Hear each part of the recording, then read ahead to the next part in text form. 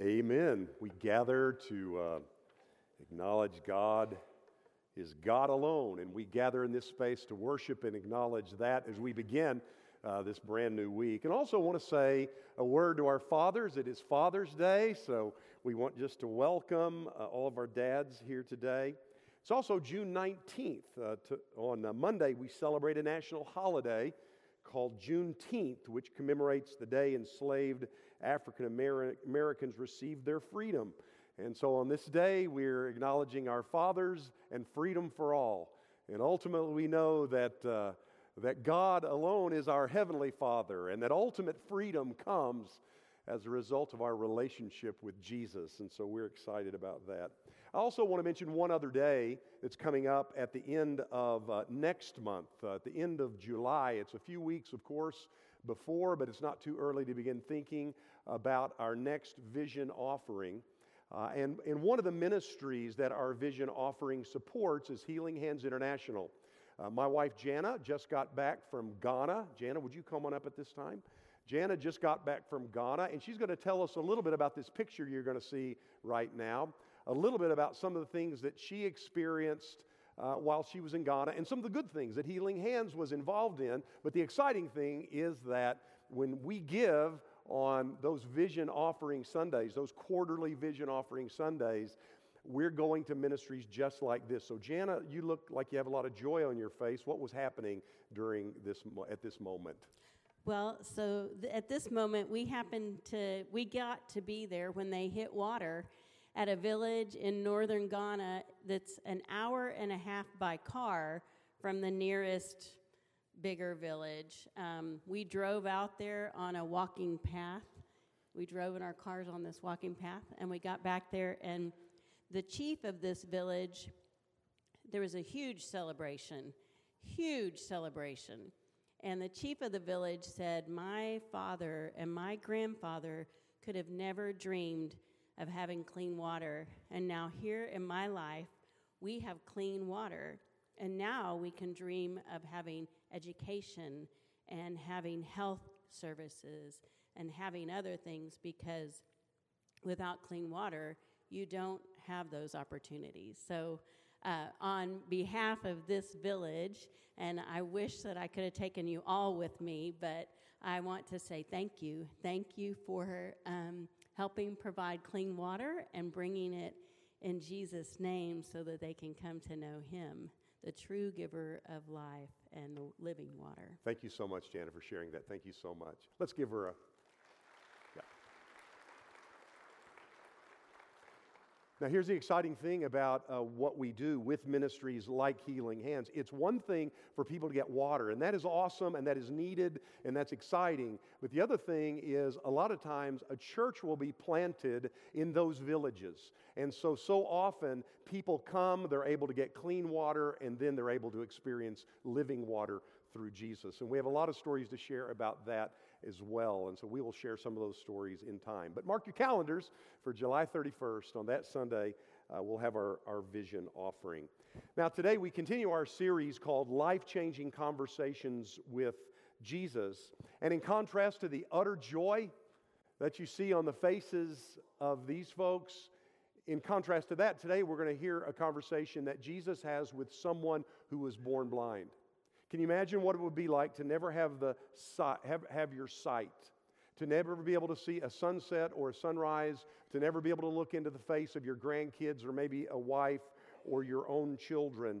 And it's that individual that Jesus has this very fascinating conversation with. Now, in John chapter 9, and that's where we are today, so if you have your Bibles, you might want to open to that passage. One of the key themes that we will see all through this chapter is the idea of blindness. And so would you do something for me right now? Would you take just a moment and close your eyes? Go ahead, just take a moment and close we're not going to do anything to you. Just close your eyes. Imagine what it would be like to live like that. To never be able to see, never be able to do the things we often wish to do. Open your eyes. You may open your eyes at this point. Thank you so much. Some of you were peeking. I saw that. But imagine what it would be like to never be able to see. That's what this man is like, what he experiences in John chapter 9. But here's the irony of this story that we will see in a moment. Even though he couldn't see, he's the only one in the story who in the end, other than Jesus, who in the end will be able to see. Eventually, Jesus opens his eyes and he's able to see physically. But the more exciting thing is Jesus opens his eyes and he's able to truly see spiritually. But every person that we're introduced to in this story, in one way or another, is blind. And so the first people that we're introduced to are Jesus' disciples.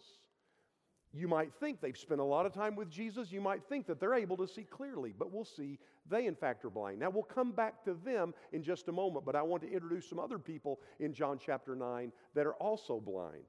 And so the next group of people that we come to, it's his neighbors, the blind man's neighbors. Now we read about them in verses 8 through 12. And so Jesus heals this man born blind, and so then he goes home and he sees his neighbors. These are the men and women who knew him, who watched him as he was begging for food every day, and now he is blind. And so here's what they say to him. Put that on the screen right now. Okay, there we go. They say, "Isn't this the man who used to sit and beg?" And others said, "No, he only looks like him."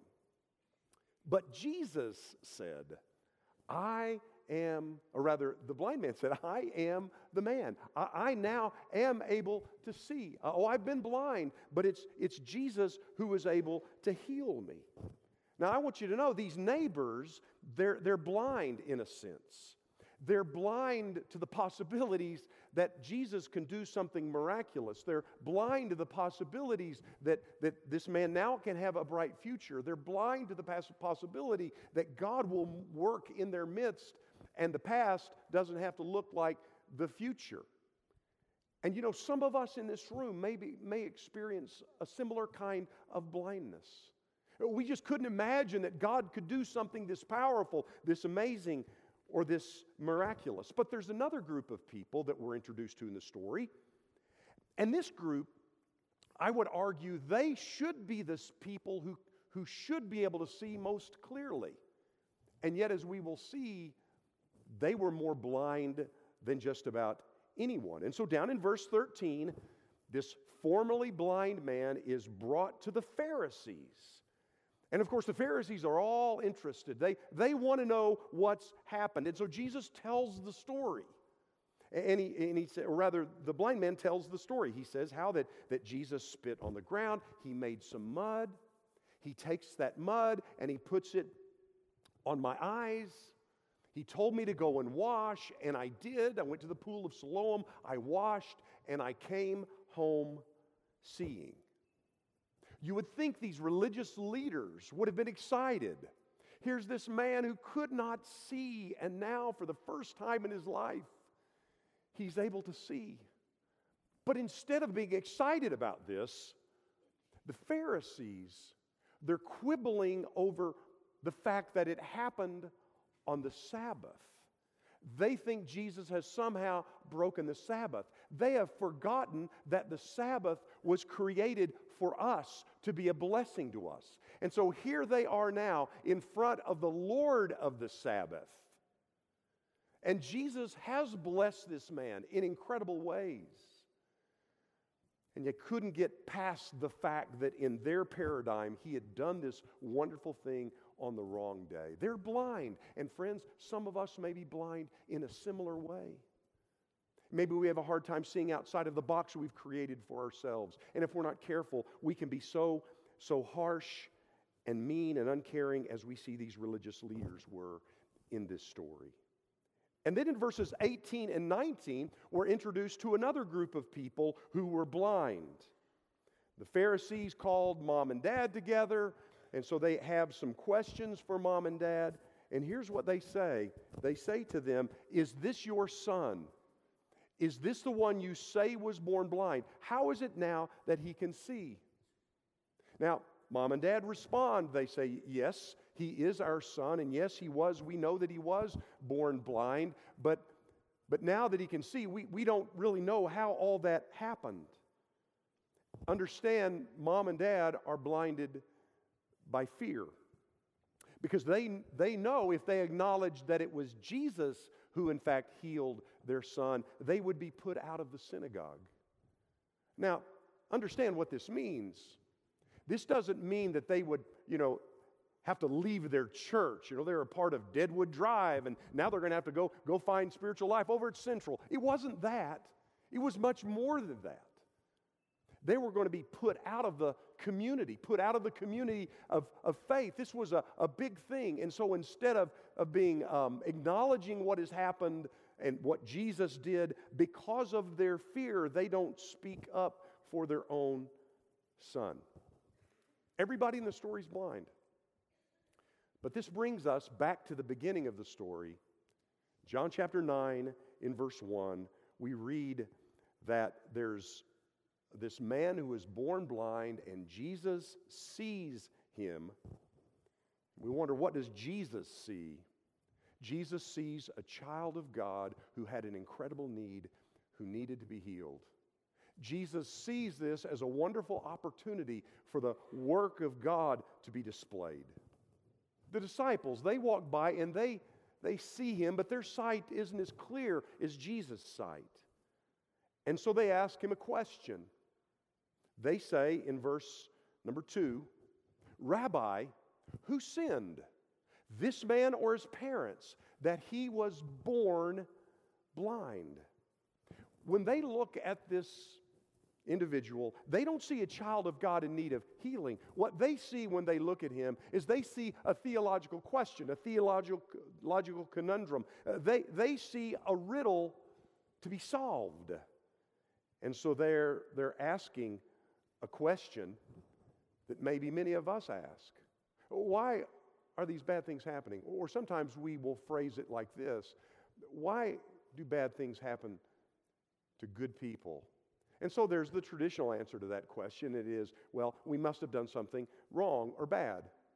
Now, that's the view that Job's friends, you know the story of Job in the Old Testament, how all these bad things happened to Job, and so Job's friends come to him, Bildad, Zophar, and Eliphaz, and they start off great because they're quiet. They sit with him for 7 days. He's experienced all this bad stuff. They sit with him. They care for him for 7 days. They get in trouble when they start to speak. And so for the next 20-odd chapters, they're in dialogue with their friend Job. They're trying to convince him there's something in his life, something that he's done wrong, something that he's done bad, because bad things don't just happen to good people. That's the traditional religious answer. But the secular answer isn't much better, and the secular answer is this: there's no good reason. A good God would not allow this, so either he does not exist, or if he does exist, he must be cruel. And that answer doesn't help either. That answer doesn't give us a lot of confidence or help.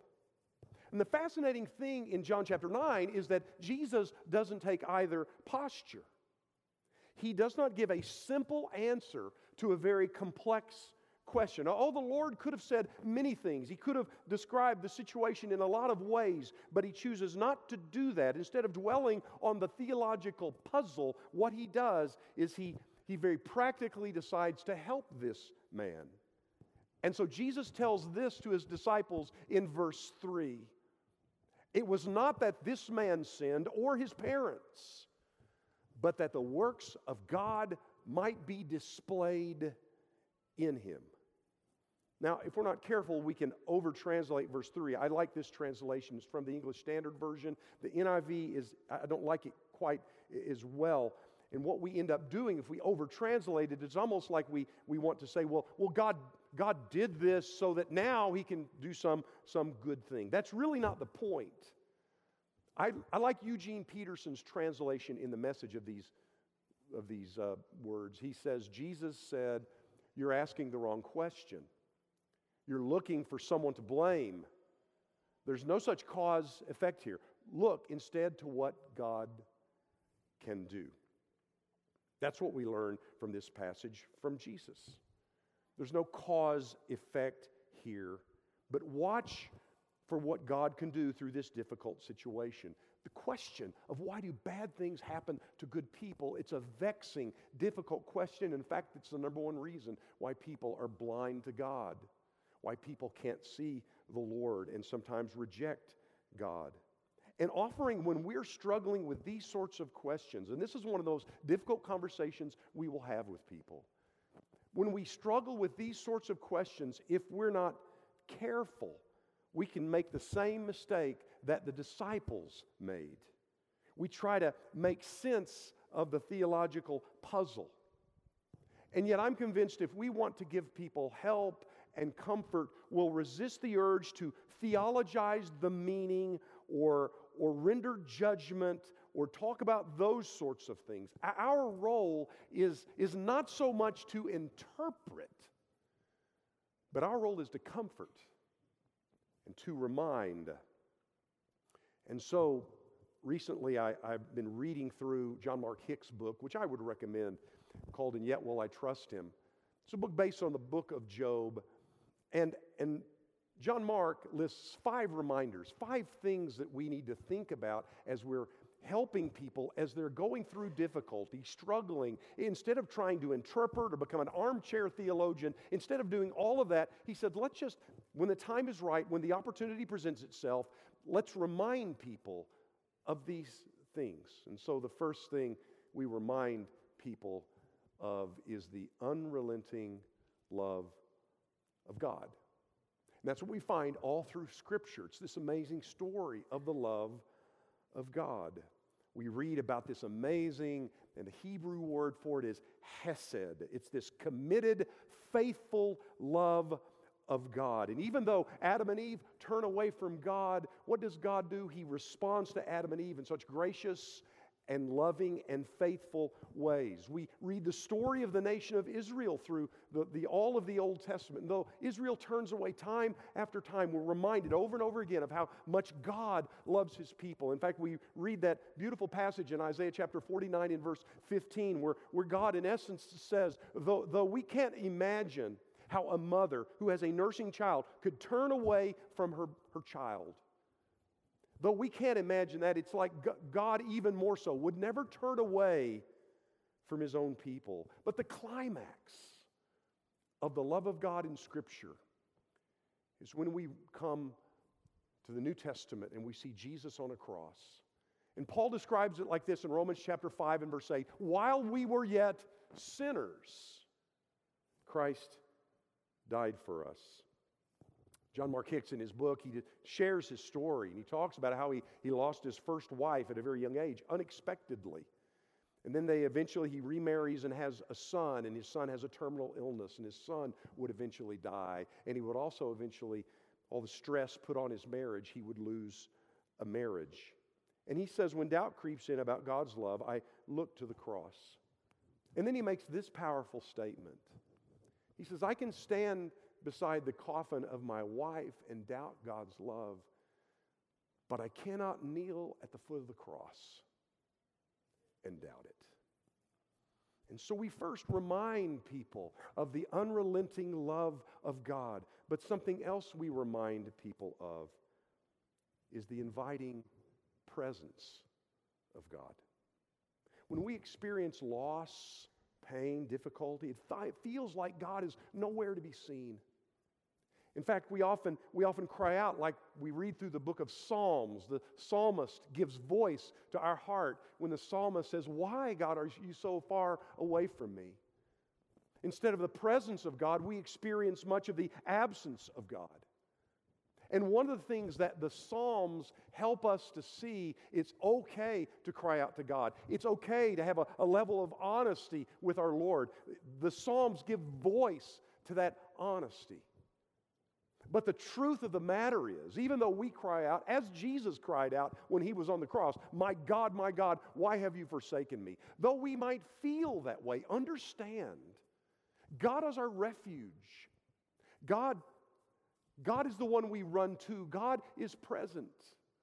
And I love that passage in the book of Psalms where in Psalm 34, David says this, the Lord is close to the brokenhearted and saves those who are crushed in spirit. We need to remind people of the inviting presence of God. But there's something else we remind people of, and that is the caring empathy of God. You know, when we experience loss and pain, first thing we want to do is we want to do something. I'm looking at Jay and Judy down front, and I know Jay lost his brother just last week, and what a difficult and hard thing that was. And you know, we don't know what to say. And oftentimes the best thing we can say is nothing. Just be present and just say, I love you, and I'm so sorry this has happened to you. And we try our best to be sympathetic. But you know, when we've gone through something with another, like another person has gone through, our sympathy takes another step and it becomes more empathetic. I want you to know that's how God is with us. The story of Scripture is not that we have this unmoved mover, this God who created the world and then moved away from the world. The story of Scripture is we had a God who cares so deeply for us that He weeps with us. The story of the New Testament is God has come near. That's the story of Jesus. And I love that story found in the New Testament in John chapter 11 where Jesus loses a loved one. He loses one of his best friends, a man by the name of Lazarus. And as he comes to see them, though he knows he has the power to raise Lazarus from the dead, and in fact he will do that. When he looks at Lazarus' sisters, Mary and Martha, what does Jesus do? It says in John 11:35, Jesus wept. It's the kind of God we have. We need to be reminded of that. We experience loss and pain. We need to remind people of the caring empathy of God. But there's another thing we're to remind people of, number 4, and that is we're to remind people of the ultimate sovereignty, the unlimited sovereignty of God. See, at times we wonder in this chaotic world, is God really in charge? I appreciate it a moment ago, Rick Thorne's prayer, because Rick talked about how God was in charge. And that is the truth. The story of Scripture from Genesis to Revelation is that the story is going somewhere, that God is engaged, that God is involved, and ultimately God's in charge. We look at our chaotic world and we think, is there someone who's still on the throne? I'm sure the Christians in the first century must have wondered the same thing. As we read the book of Revelation, as the first century Christians were being persecuted by the powers that be, John reminds them in Revelation chapter 4 that God is still on the throne. And I want to remind you of that God is still on the throne. And the things that happen in our world or happen in our lives are not good, but God is working in and working through all of those things to bring about His good will. But there's one final thing we need to remind people of. Number 5, it's the ultimate victory of God. The epitome of fallenness is death. God didn't create us to die. Every one of us in this room will experience it, barring an early return of Jesus. We'll experience it because those we love will pass from this earth, and it is hard. It's the product of our parents, Adam and Eve. They committed sin, and death was injected into our world, but death is an alien intruder. Death is this enemy. And death doesn't get the final word.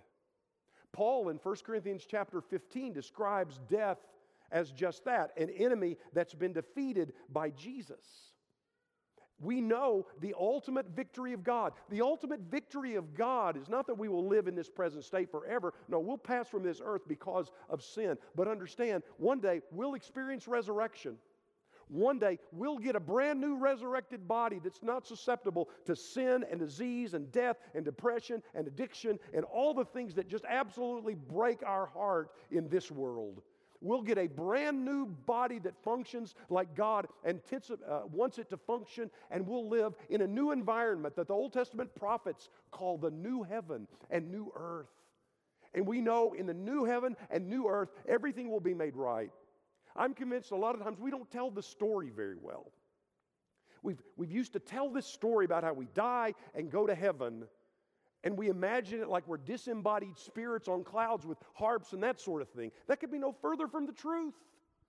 We die and our spirit goes to be with God in paradise. But one day, when God says it's right, He'll say to His Son, it's time. And the Son will come back, and our bodies will be raised up from the dead. And we get a brand new body. Oh, now we have the intruder of death hanging over all of us.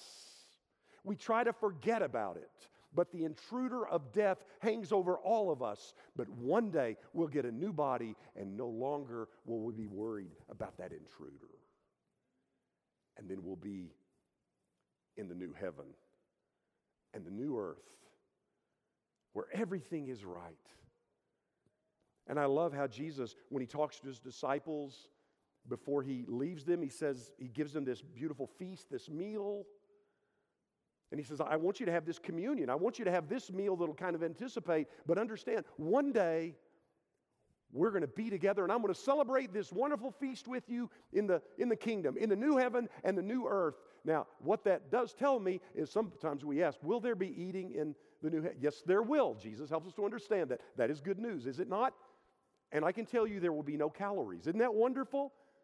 You can eat all you want, and you'll have that svelte figure shape you've always wanted in the new heaven.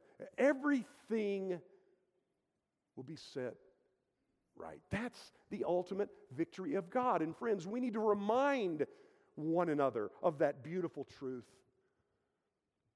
But while we're on this earth, we struggle. When our son Reed was just 5 years old, he was playing with some of the boys at Chase's soccer game. And of course, as moms and dads, we were engaged in Chase's soccer game. We were watching what's going on. But the little boys were playing back behind. And somehow they got a lawn chair. And somehow they were playing around with that lawn chair. And one boy jumped on it, and it closed on Reed's thumb. I'll never forget that blood-curdling cry I heard. And while I was engaged in that soccer game, I heard a cry, and moms and dads, you know your children's cry. I heard that cry, and immediately I turned, and there was Reed. He's crying. That thumb was degloved from the top knuckle up, bone exposed. I'll never forget his cry, and I'll never forget what he said. And I ran over to him, and I scooped him up in my arms.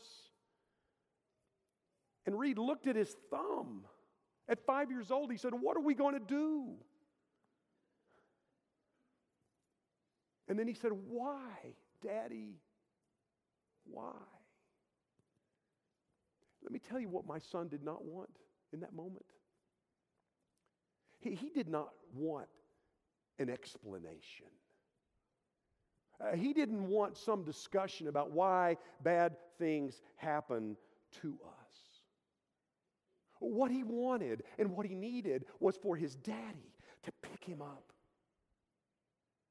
and hold him close to my chest and pat his back and say, "Son, it's going to be okay. It's going to be okay. Daddy's here. Daddy's here."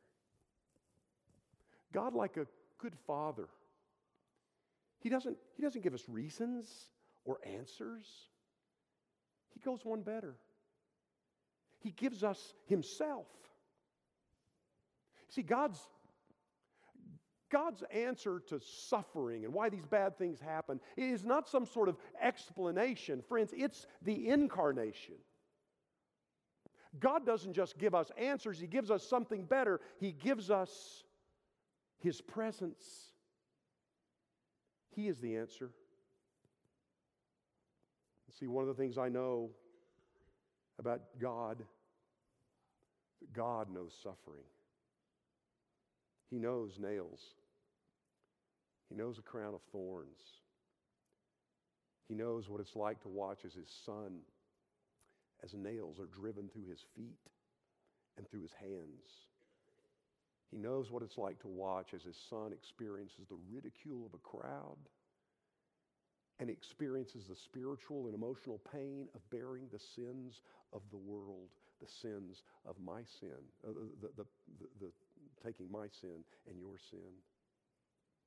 You see, because of Jesus, suffering and loss do not get the final word. For we believe in an empty tomb. And just as suffering and death did not get the final word for Jesus, it does not get the final word for us either. And so during our pain and during our struggle, understand we have a God who comes near. We have a God who comes close to us and picks us up and draws us close to his chest and rubs our back. And he says, Daddy's here. Daddy's here. Today, if you feel distant from your Father, I want you to know your Heavenly Father. I don't know about your earthly father, but if you feel distant from your Heavenly Father, you have a good Father, a wonderful Father who will run to meet you if you have a need. His arms are wide open, and he desires to be close to you. I don't know where you are on this Father's Day, but our Heavenly Father wants to be near you. And today, if you feel a distance, if you don't feel close to him, if you've never responded in faith to Jesus, never had your sins washed away and received the gift of the Holy Spirit, or if you have some other need, we would love to help you today. We're here to serve and bless and help you if we can. Come down front as we stand and sing this song of encouragement.